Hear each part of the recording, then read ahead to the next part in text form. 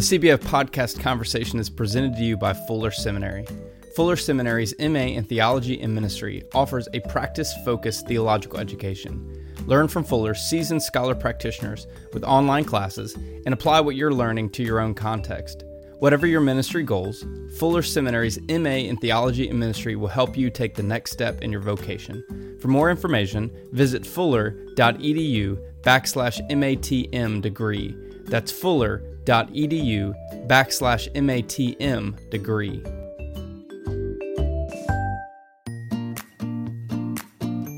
Since 2016, CBF has brought you over 100 episodes of interviews with authors and practitioners for conversations that matter.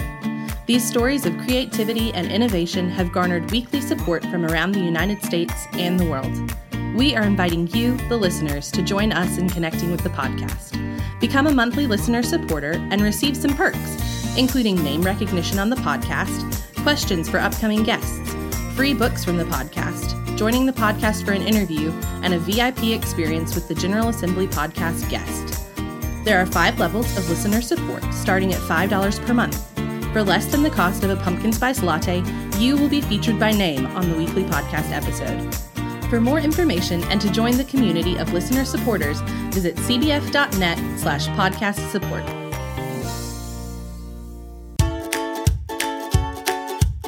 This is the Cooperative Baptist Fellowship's Conversations. We are bringing you stories from across the fellowship through interviews with people doing groundbreaking work in renewing God's world. Ideas, stories, and innovation from ministers, authors, and practitioners from across the fellowship and beyond. This is Andy Hale. We are honored that you join us each week for conversations that matter. That's why in 2020, we've tried to pivot to make sure that we are covering the things that need to be talked about, like the plague of racism in America and how the church is responding to the COVID-19 crisis. We're also coming up on our 150th episode, which would not be possible without listeners like you engaging each week in the conversation. Don't forget that you can be a part of supporting the podcast while receiving some great benefits, such as joining an interview with an upcoming guest, books from authors interviewed, and a VIP experience at this summer's General Assembly. We want to thank William Johnson and Cindy Follendorf for their monthly support of the podcast. Check out how you can support at cbf.net/podcast support. And now, on to our conversation. Today's conversation is brought to you by Youth Theology Network. YTN is your resource for helping high school students understand if God is calling them to ministry. Their new online hub is where you can connect with programs across the country, direct students to programs that meet their needs, read inspiring stories, and find vocational discernment resources. With YTN, you can help students take their next faithful step. For more information, visit youththeologynetwork.org. That's youththeologynetwork.org. Well, our guest for this week's CBF podcast conversation is Dr. Robert Chow Romero. Robert is a professor of Chicano Studies and Asian American Studies at UCLA. Along with being an ordained pastor and the co-founder of Jesus for Revolutionaries, he is the author of several books, including a new one, Brown Church. Robert, thank you for joining the conversation. It is a pleasure to be here, Andy. Now, we have to note that as we're having this conversation, you do live in Southern California. There are wildfires along with COVID-19. How are you doing with all this?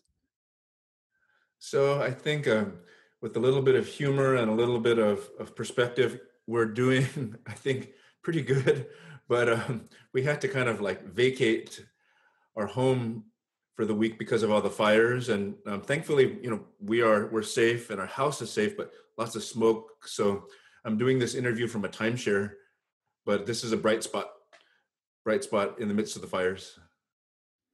So, but besides the academia and the books and your vocational work, we're going to get to in just a little bit. Tell us a little bit more about the Robert behind all that. Sure. Well, the Robert behind all that I never would have imagined being sort of in this position right now, talking to you about a Brown Church book. And as a professor, I grew up actually in the American Baptist church circles. I knew Jesus. but I kind of didn't grow in my faith until I was in law school. So when I was at law school in Berkeley, my dreams were to become rich and famous, to drive a Ferrari and live in a big house in the hills. And it was in law school that Jesus really got a hold of my life in a radical way, flipped everything upside down. And then that brought me to the point of saying, okay, God, what do you want to do with my life? And that led to a long discernment process and led to the calling to become a professor and to use this platform to address issues of race and Christianity. And it's been, a decades-long process. And by God's grace, here I am. Well, as I said in the opener, along with your wife, you founded Jesus for Revolutionaries. Tell us about what that is.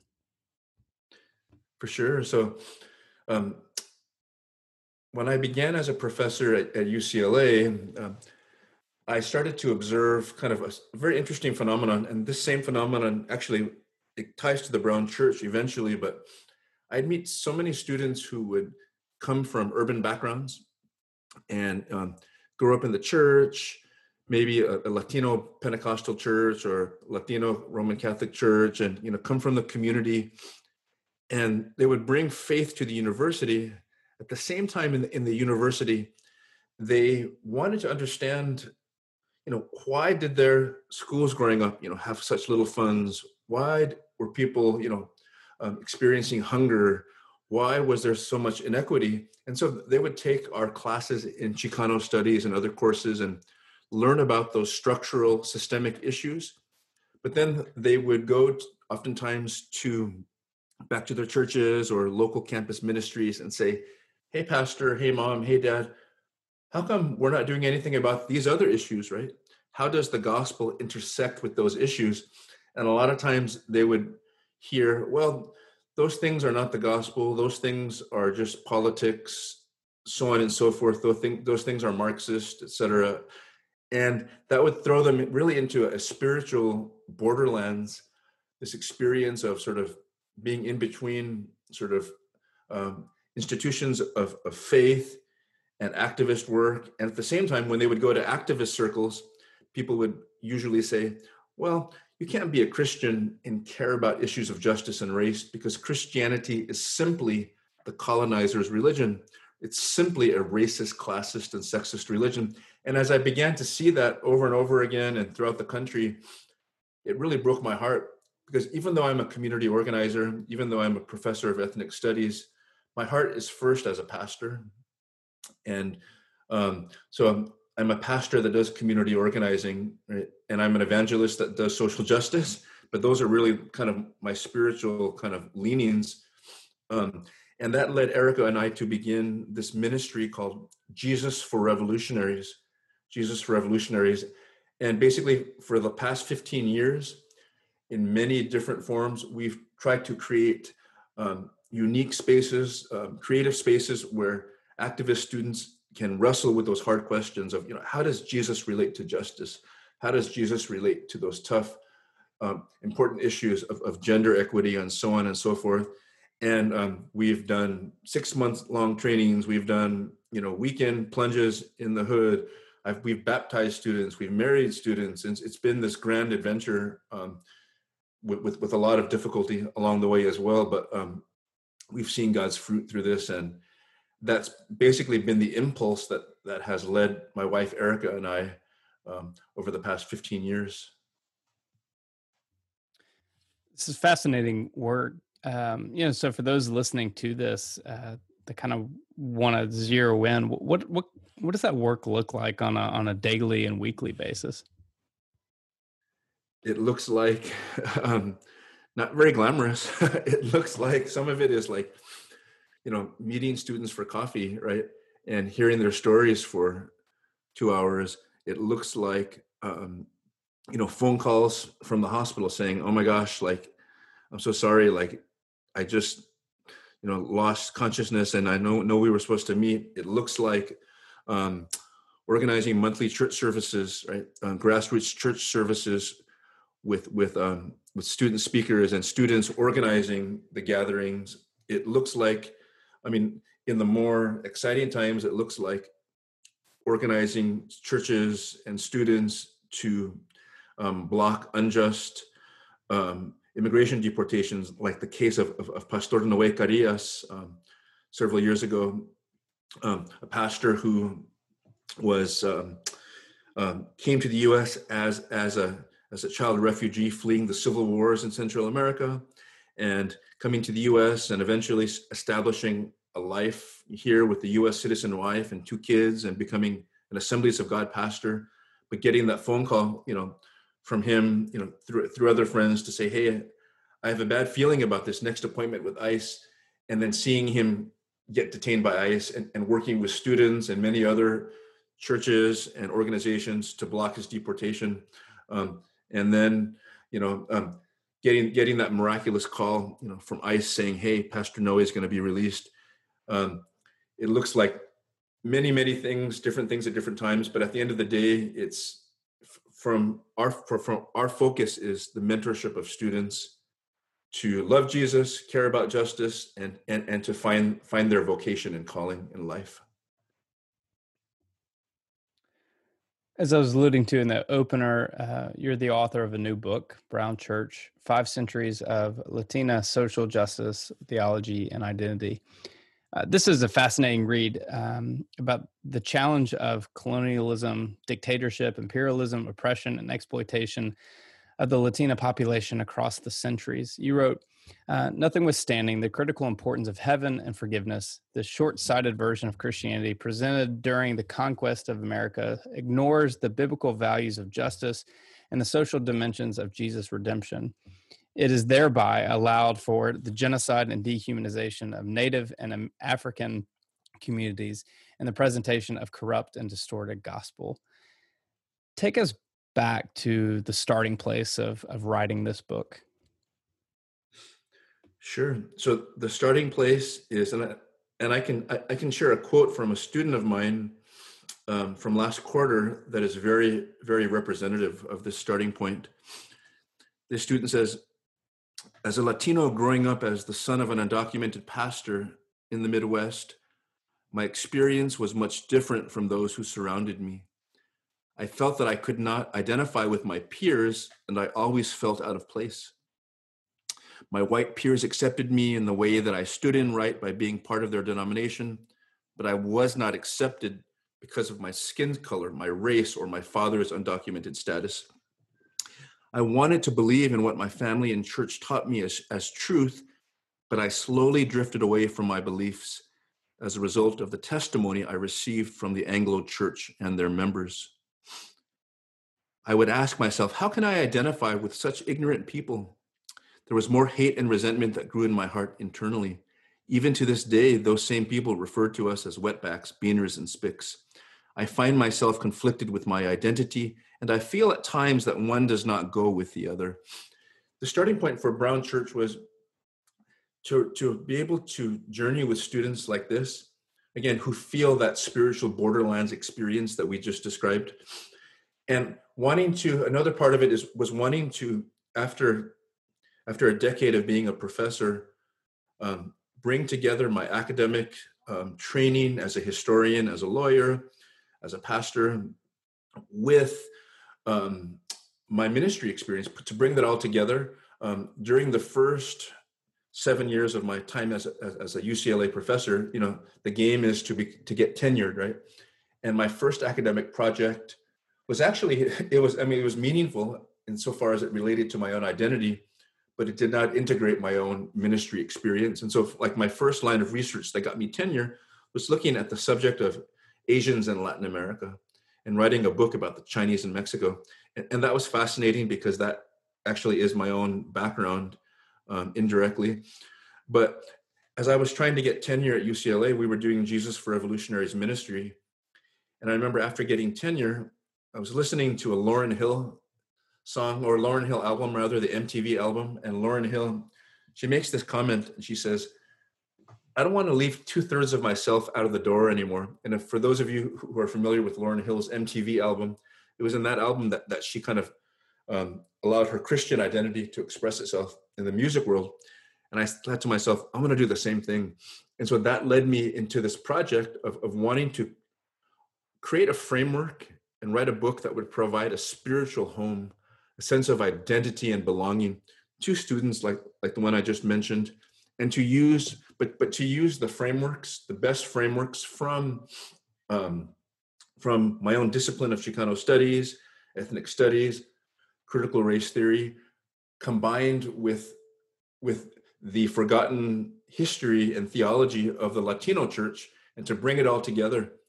And that led to the Brown Church.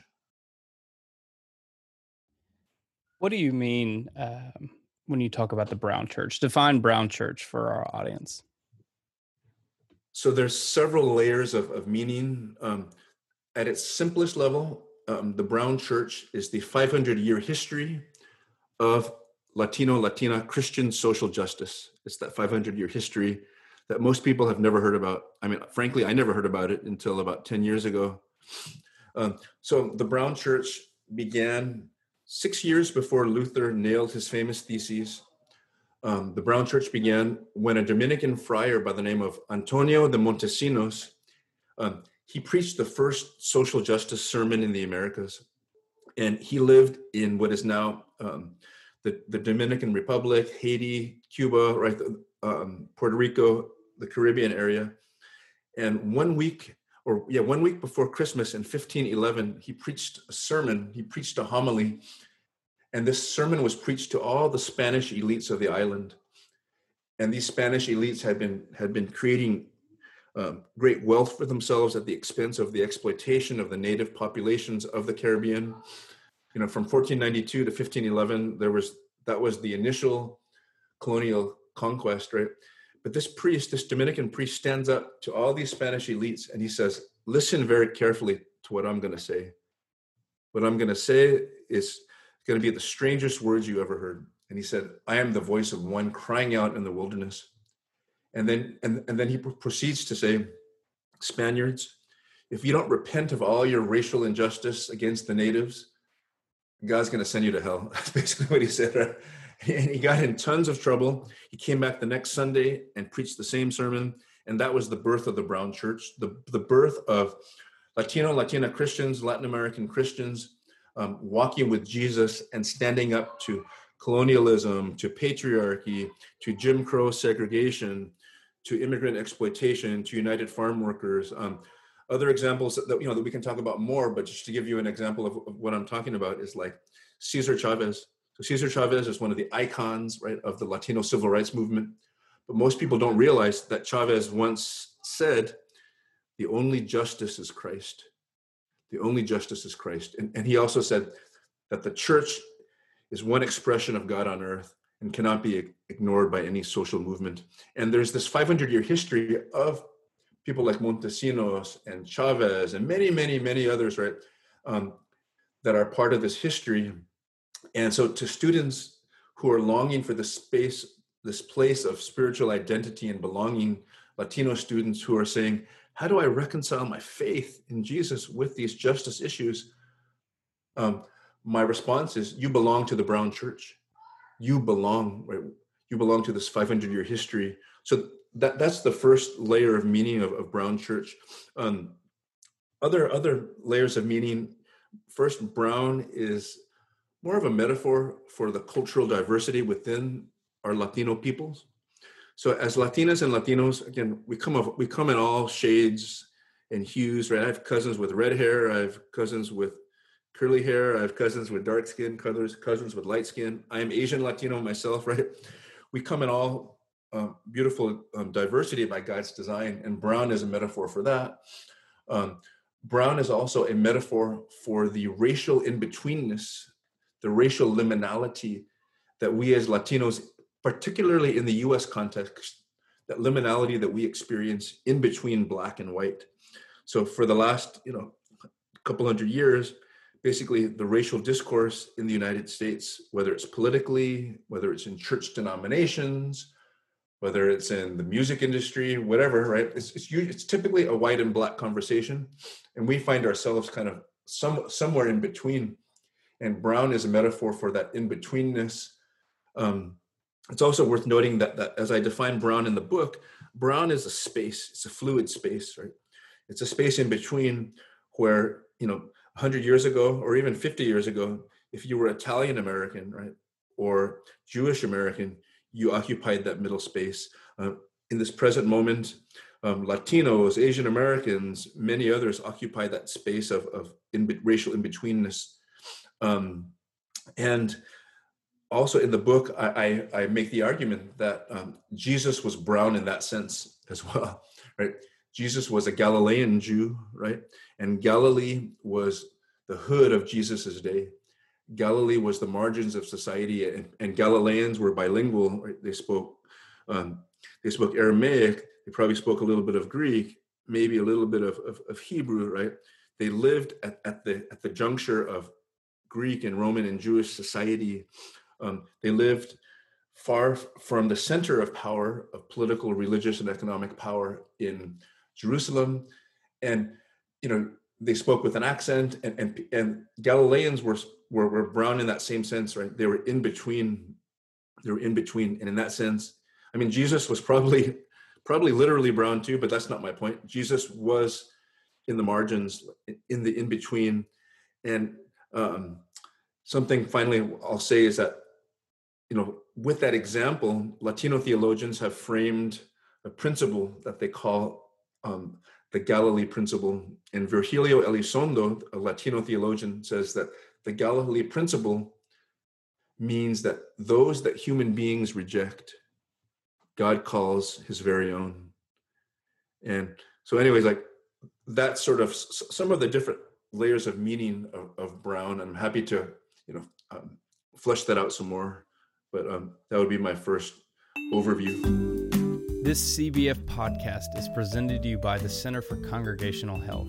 At the Center, we help lay leaders, clergy, and congregations find ways to thrive in the midst of change. Our experienced and highly trained consultants and coaches don't prescribe one-size-fits-all solutions. Instead, we work alongside you and take your unique congregation and ministry context seriously. We believe the wisdom for thriving comes from the leadership of the Spirit. We help create the spaces for congregations to hear and recognize that God-given wisdom. Please visit our website, healthychurch.org, to learn more about the Center and find the help you need in order to thrive in ministry. This book is deeply personal. You're the son of a Mexican father and a Chinese mother, stating that within your blood are the cultural family groups of Asian, Native American, European, African, and Middle Eastern. You then go to touch on Spanish colonialism, writing, instead of celebrating and honoring the glory and honor or community cultural wealth of indigenous African and Asian peoples they encountered, and respecting them as children of God in their own right and uniqueness, Spaniards idolized themselves and set themselves up as a cultural standard for the image of God. And of course, you extend this not just to Spanish colonialism, but American imperialism, and so many other examples. I wonder if you would help us understand how this colonial mentality, this example you've given, affects us to this day. Sure. So a little bit of context on the history. And first I'll start with the US example. As your listeners, will be familiar, whiteness was a legal construct. Whiteness was a legal construct in the United States for hundreds of years, right? There was a legal category of white, and if someone belonged into that category and were defined that way legally and recognized by the courts, then they would gain access to all the economic, political, social privileges, right, that U.S. society offered, right? Your kids could go to the best schools, you could buy a house, you could get a loan, you could vote, and so on and so forth, right? So I think people are more familiar with that in the white-black context of the United States. In Latin America, it was a similar thing, but instead of using the legal framework of whiteness, the legal framework was one of being Español, right, or being Spanish. So in Latin America, for hundreds of years, again, being Spanish was a legal category. And it's fascinating, like you can look in the historical records, right, and at baptism records, and people, babies would be given a certain label at birth. it'd be called, they'd say, okay, this baby is Spanish, right? Or this, their dad was Spanish, and so on and so forth, right?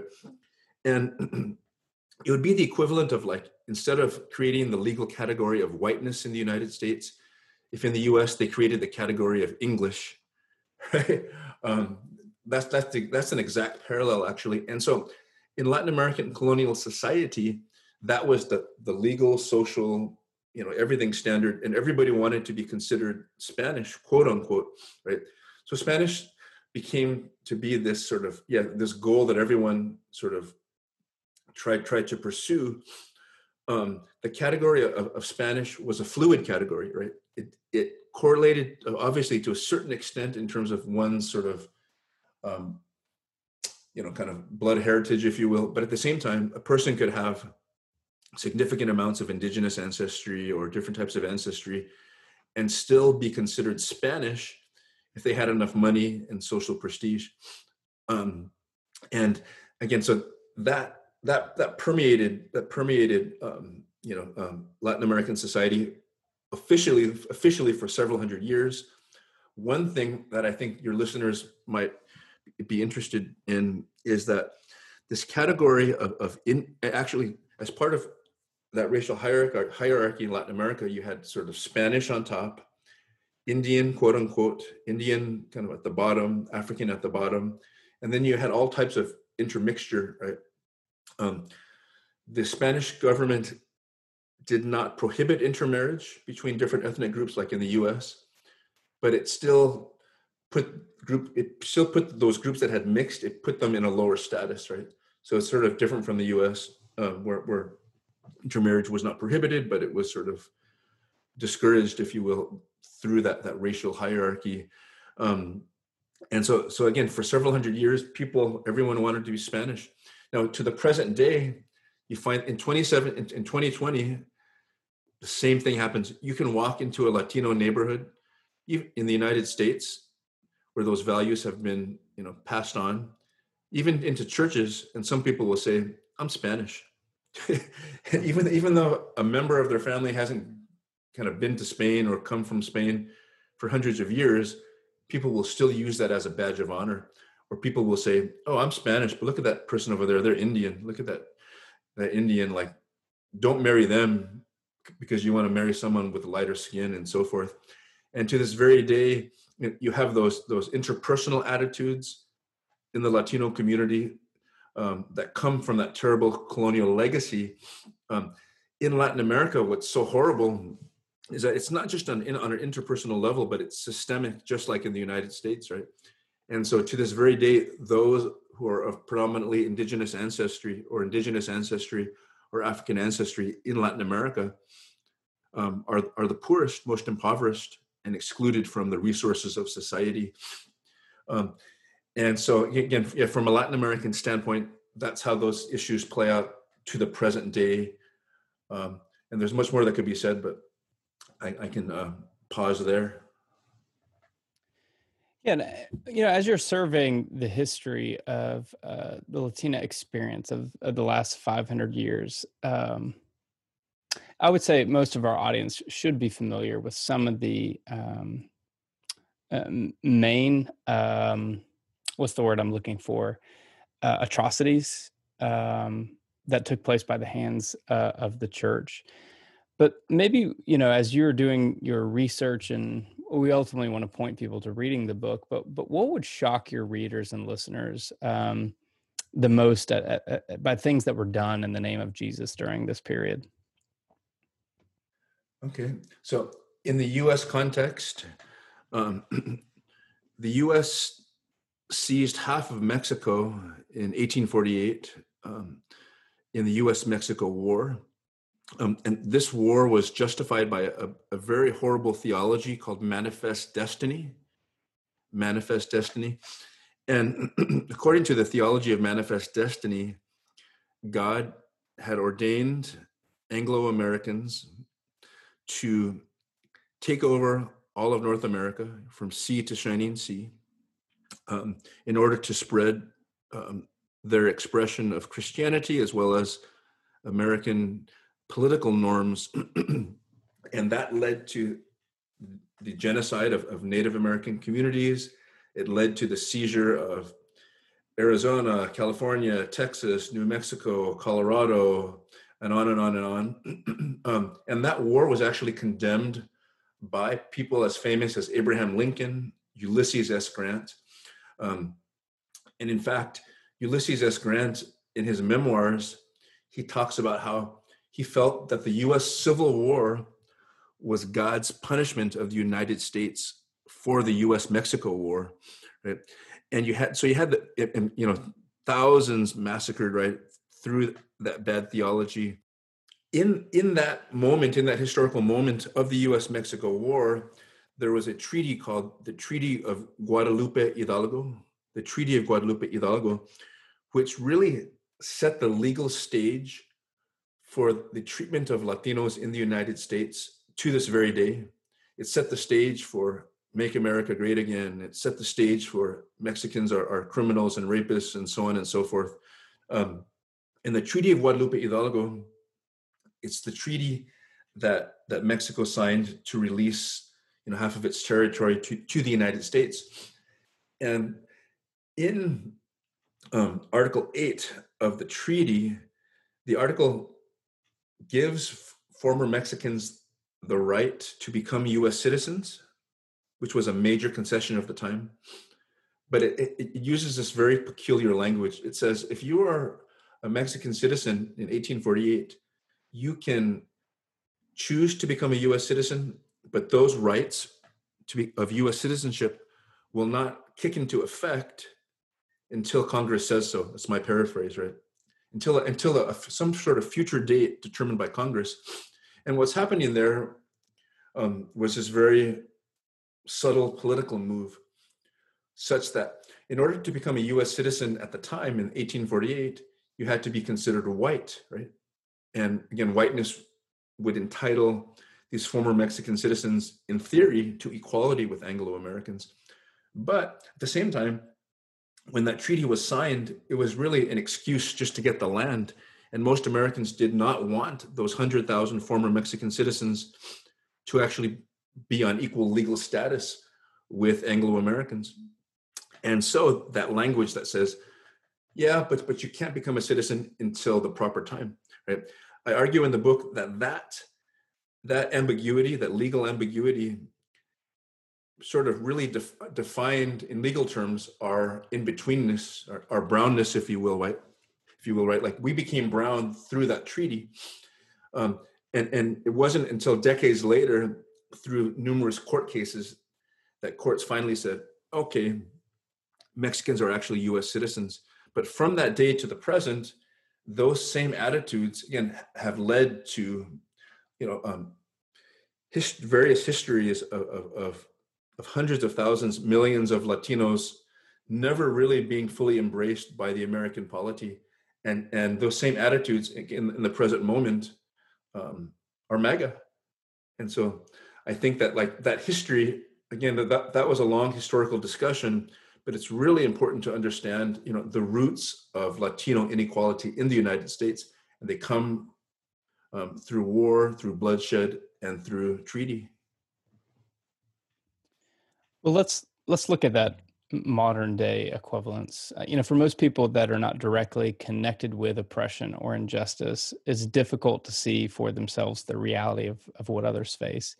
And you wrote, the Brown Church is rising up against these injustices in the name of Jesus, the Savior from Galilee, who takes the side of the oppressed and the most vulnerable, who walks with those through the evils of conquest, colonialism, segregation, exploitation, and the violent military interventions in the lands of our mothers and fathers. This time is no different. What are the modern day forms of such atrocities today? Oh my gosh. So one thing that recently happened that has caused me many sleepless nights is that it came out that an ICE detention center was conducting forced sterilizations. So you have immigrant women in ICE detention centers, and there was one ICE detention center where they were just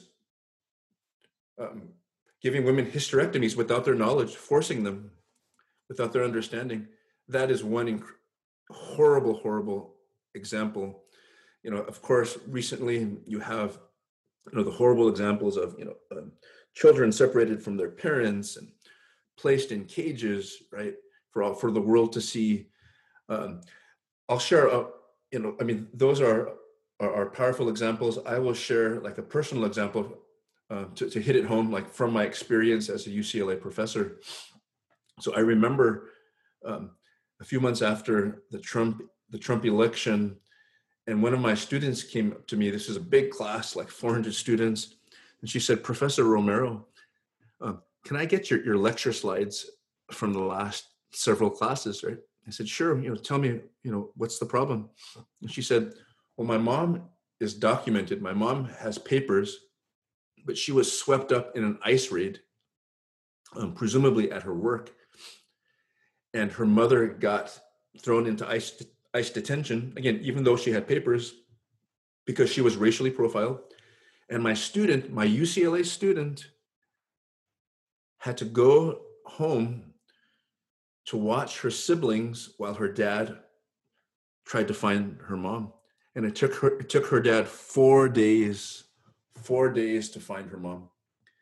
And that is an example, again, of the kind of things that we are experiencing. My own UCLA students, and I could share many other stories, but I think that example will kind of reflect to people what we're experiencing. Where does the church fit into all this? The church fits in first. Again, the church in the United States is very diverse. But unfortunately, the church has been largely complicit with all these horrors that I'm describing in the present moment, as well as historically. So the theology of manifest destiny, that horrible theology in various forms, has permeated the church, the theology, the praxis of the church.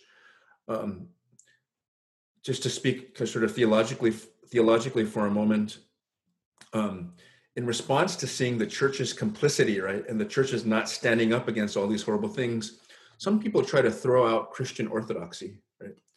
And I understand that, because they say, well, if all these churches that claim to be orthodox in their theology and their beliefs of Jesus are complicit in this, that must mean that it's their orthodoxy that's the problem.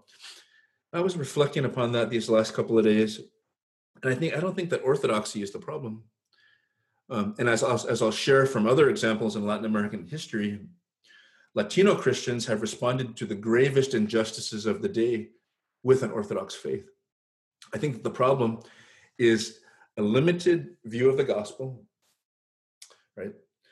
That contains some important Orthodox elements, minus 2,000 verses of scripture that talk about God's heart for the poor and immigrants and all those on the margins, plus the theology of manifest destiny that still permeates our churches. And I can think of an example of someone that I was in a small group with, right, for a long time, who probably would go out on a limb to help me personally, but I was so shocked when Trump was running for office. This person's Twitter handle, right, says, "Oh, I love Jesus. I'm a child of God. #MAGA, #manifest destiny." And they had this person had no idea, how corrupted their theology had become. Again, because it was orthodoxy minus 2,000 verses of scripture dealing with God's heart for the poor, plus the vestiges of manifest destiny. As a Latino Christian, I was shocked, so shocked, right, when such a vast majority of white evangelical Christians voted for Trump in 2016. It took months to get over that, right? But I am even more shocked and just appalled that white evangelical support for Trump now is stronger than it was in 2016. And that is complicity, and that is, it's just, I don't even have words for that. Now, that being said, I I have seen, in response to all these atrocities of the last 4 years, many people stand up in the name of Jesus, against all that and against all these, these horrible things. And those are so I have white Christian brothers and sisters who have stood up and are standing up. I've seen many people from the Latino church stand up, some from the Asian American community, and I have some of those hopeful stories as well. But unfortunately, it's probably 85% a story of complicity.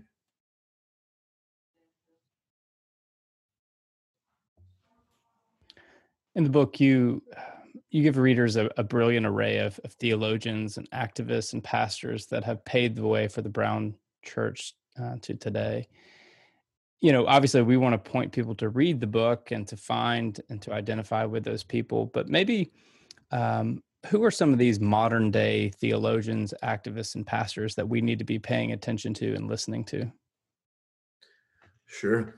So I think that one of the biggest contributions that Latino theologians, Brown theologians, if you will, can give to the current moment and to the church at large is that we have been deconstructing and reconstructing our faith for 500 years, right? So the idea of racial injustice and church, right? There hasn't been a moment where we haven't had to deal with it, right? And Latino theologians, what I love about Brown theology and various Brown theologians is that, again, we've been able to deconstruct and reconstruct with much pain, but still with faith in Jesus intact. And one really, I think model example has to do with the theologians René Padilla and Samuel Escobar. René Padilla, Samuel Escobar. And their story is very interesting and instructive for this current moment. They worked for what we would call InterVarsity, right? But in Latin America in the 1950s. And they were trained in the United States, and some of that training was good and much of it was incomplete. So they went to their campuses in Latin America in the 50s and the 60s, and they went to their campuses in a very revolutionary moment, right? Dictators funded by the United States, and tens of thousands of people are being killed, and hunger and poverty everywhere, right? Violence, right? Genocide of indigenous peoples in Guatemala and all sorts of things, right? They went to Latin America with their training in individualistic American gospel. And in response, students told them, why is this good news to us? Yes, heaven is probably good, and having a personal relationship with God is probably good, but what does that message have to do with the fact that my uncle was killed last week, right? That my father has disappeared, that nobody on my block has food to eat, and there's so much violence and corruption, and the US is funding so much of it. Why is that good news to me? And Padilla, Escobar, and others, they paused and they said, absolutely right, right? And they had to go through this process of deconstruction and reconstruction. And in their own words, they said that they needed to learn to distinguish between what the Bible actually taught and what they called the ropa anglosajon. Your listeners who know Spanish will know that ropa anglosajon means cultural clothing, cultural raiment, right? So they said, we need to deconstruct and reconstruct our faith and take what's good from our training in the United States, but really rethink our faith minus the cultural garb, right? And they said, because the cultural expression of Christianity that they have been exposed to, according to that quote, the racist can continue to be a racist, the exploiter can continue to be an exploiter. Samuel Escobar said that U.S. cultural Christians were the kind of people who, quote, oppose the violence of revolution, but not the violence of war, and, quote, condemn all the sins that well-behaved middle-class people condemn, but say nothing about exploitation, intrigue, and dirty political maneuvering done by great multinational corporations around the world. And they came together and, with a group of theologians, other theologians and practitioners in Cochabamba, Bolivia in 1970. And they framed a theological response that is really just the bread and butter, the foundation of really my understanding, theological understanding. And they said that the Bible actually teaches something called misión integral, or integral mission, or holistic mission. And they define misión integral as the mission of the whole church to the whole of humanity in all of its forms: personal, communal, social, economic, ecological, and political. And they would point to, Paul's holistic framing of the lordship of Christ, right, in Colossians and Ephesians, where, we're told very clearly, right, like that Christ came, that all things in heaven and earth and even under the earth, right, would come unto the loving submission of Christ, right, that all things would be made new in Christ, right. It was a holistic good news. And they use this example of like a plane with two wings, and they say the gospel is like a plane with two wings. One wing is our personal transformation in Christ, which is utterly important. The other wing is the transformation of society and all of God's creation that has fallen because of sin, right? And to use the example in a slightly different way, to frame it slightly differently, one wing is the verbal proclamation of the good news of Jesus Christ. Jesus is Lord and King. He died on the cross. He rose again to make us and the whole world new, right? But the second wing is the embodiment of that good news in love of neighbor, in the transformation of society, in the empowerment of the Holy Spirit, right? And basically, if you have most churches, I think, in the United States today emphasize one wing or the other, or maybe one wing to the exclusion of another.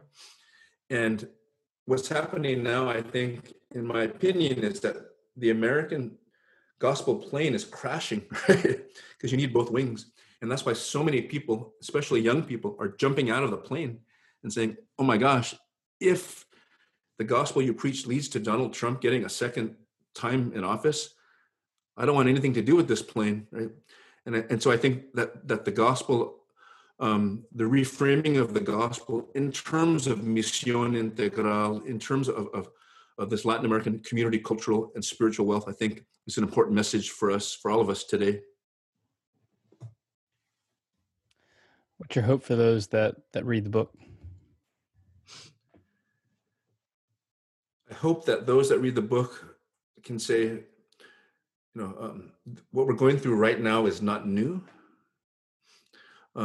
This deconstruction and reconstruction process is really tough, but through this 500-year history of the Brown Church, I can find examples, models of healthy, empowering deconstruction and reconstruction, and I don't have to throw the baby out with the bathwater.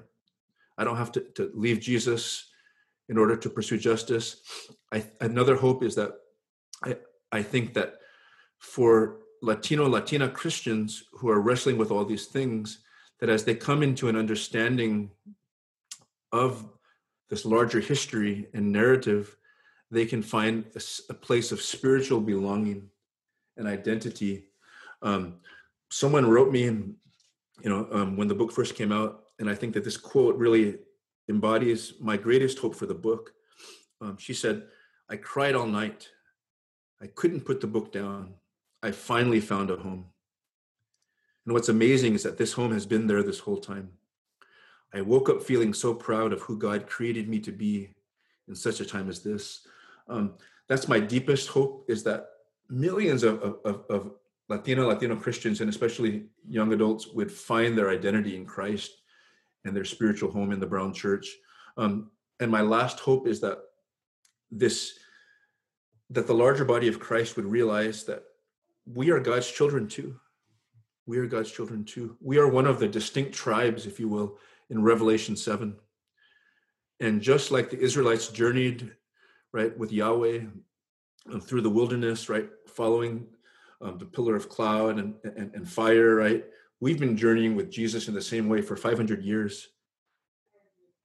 And we have, by God's grace, we are part of the body of Christ. And we have this history, this community cultural wealth, this spiritual capital to offer everyone, and that by God's grace, hopefully, and we need everyone else too, I want to be clear, but if we're invited to the table, I think that the whole church can draw closer to Jesus and into the fullness of maturity in Christ. And I hope that can permeate our denominations, our seminaries, our Christian colleges, our universities, our Sunday schools, and so on and so forth, right? But again, we are God's children too. If you want to stay connected with Robert, check out his website, robertchauromero.com. Follow him on Twitter. Purchase Brown Church wherever books are sold. Robert, thank you for giving us a gritty and challenging insight into the perspective of the Brown Church, calling us to live into the whole gospel rather than the one loosely connected to the Savior from Galilee. Amen. Thank you, my brother Andy. It's such a privilege, and blessings to you and to everyone who's listening. Today's conversation is brought to you by Youth Theology Network. YTN is your resource for helping high school students understand if God is calling them to ministry.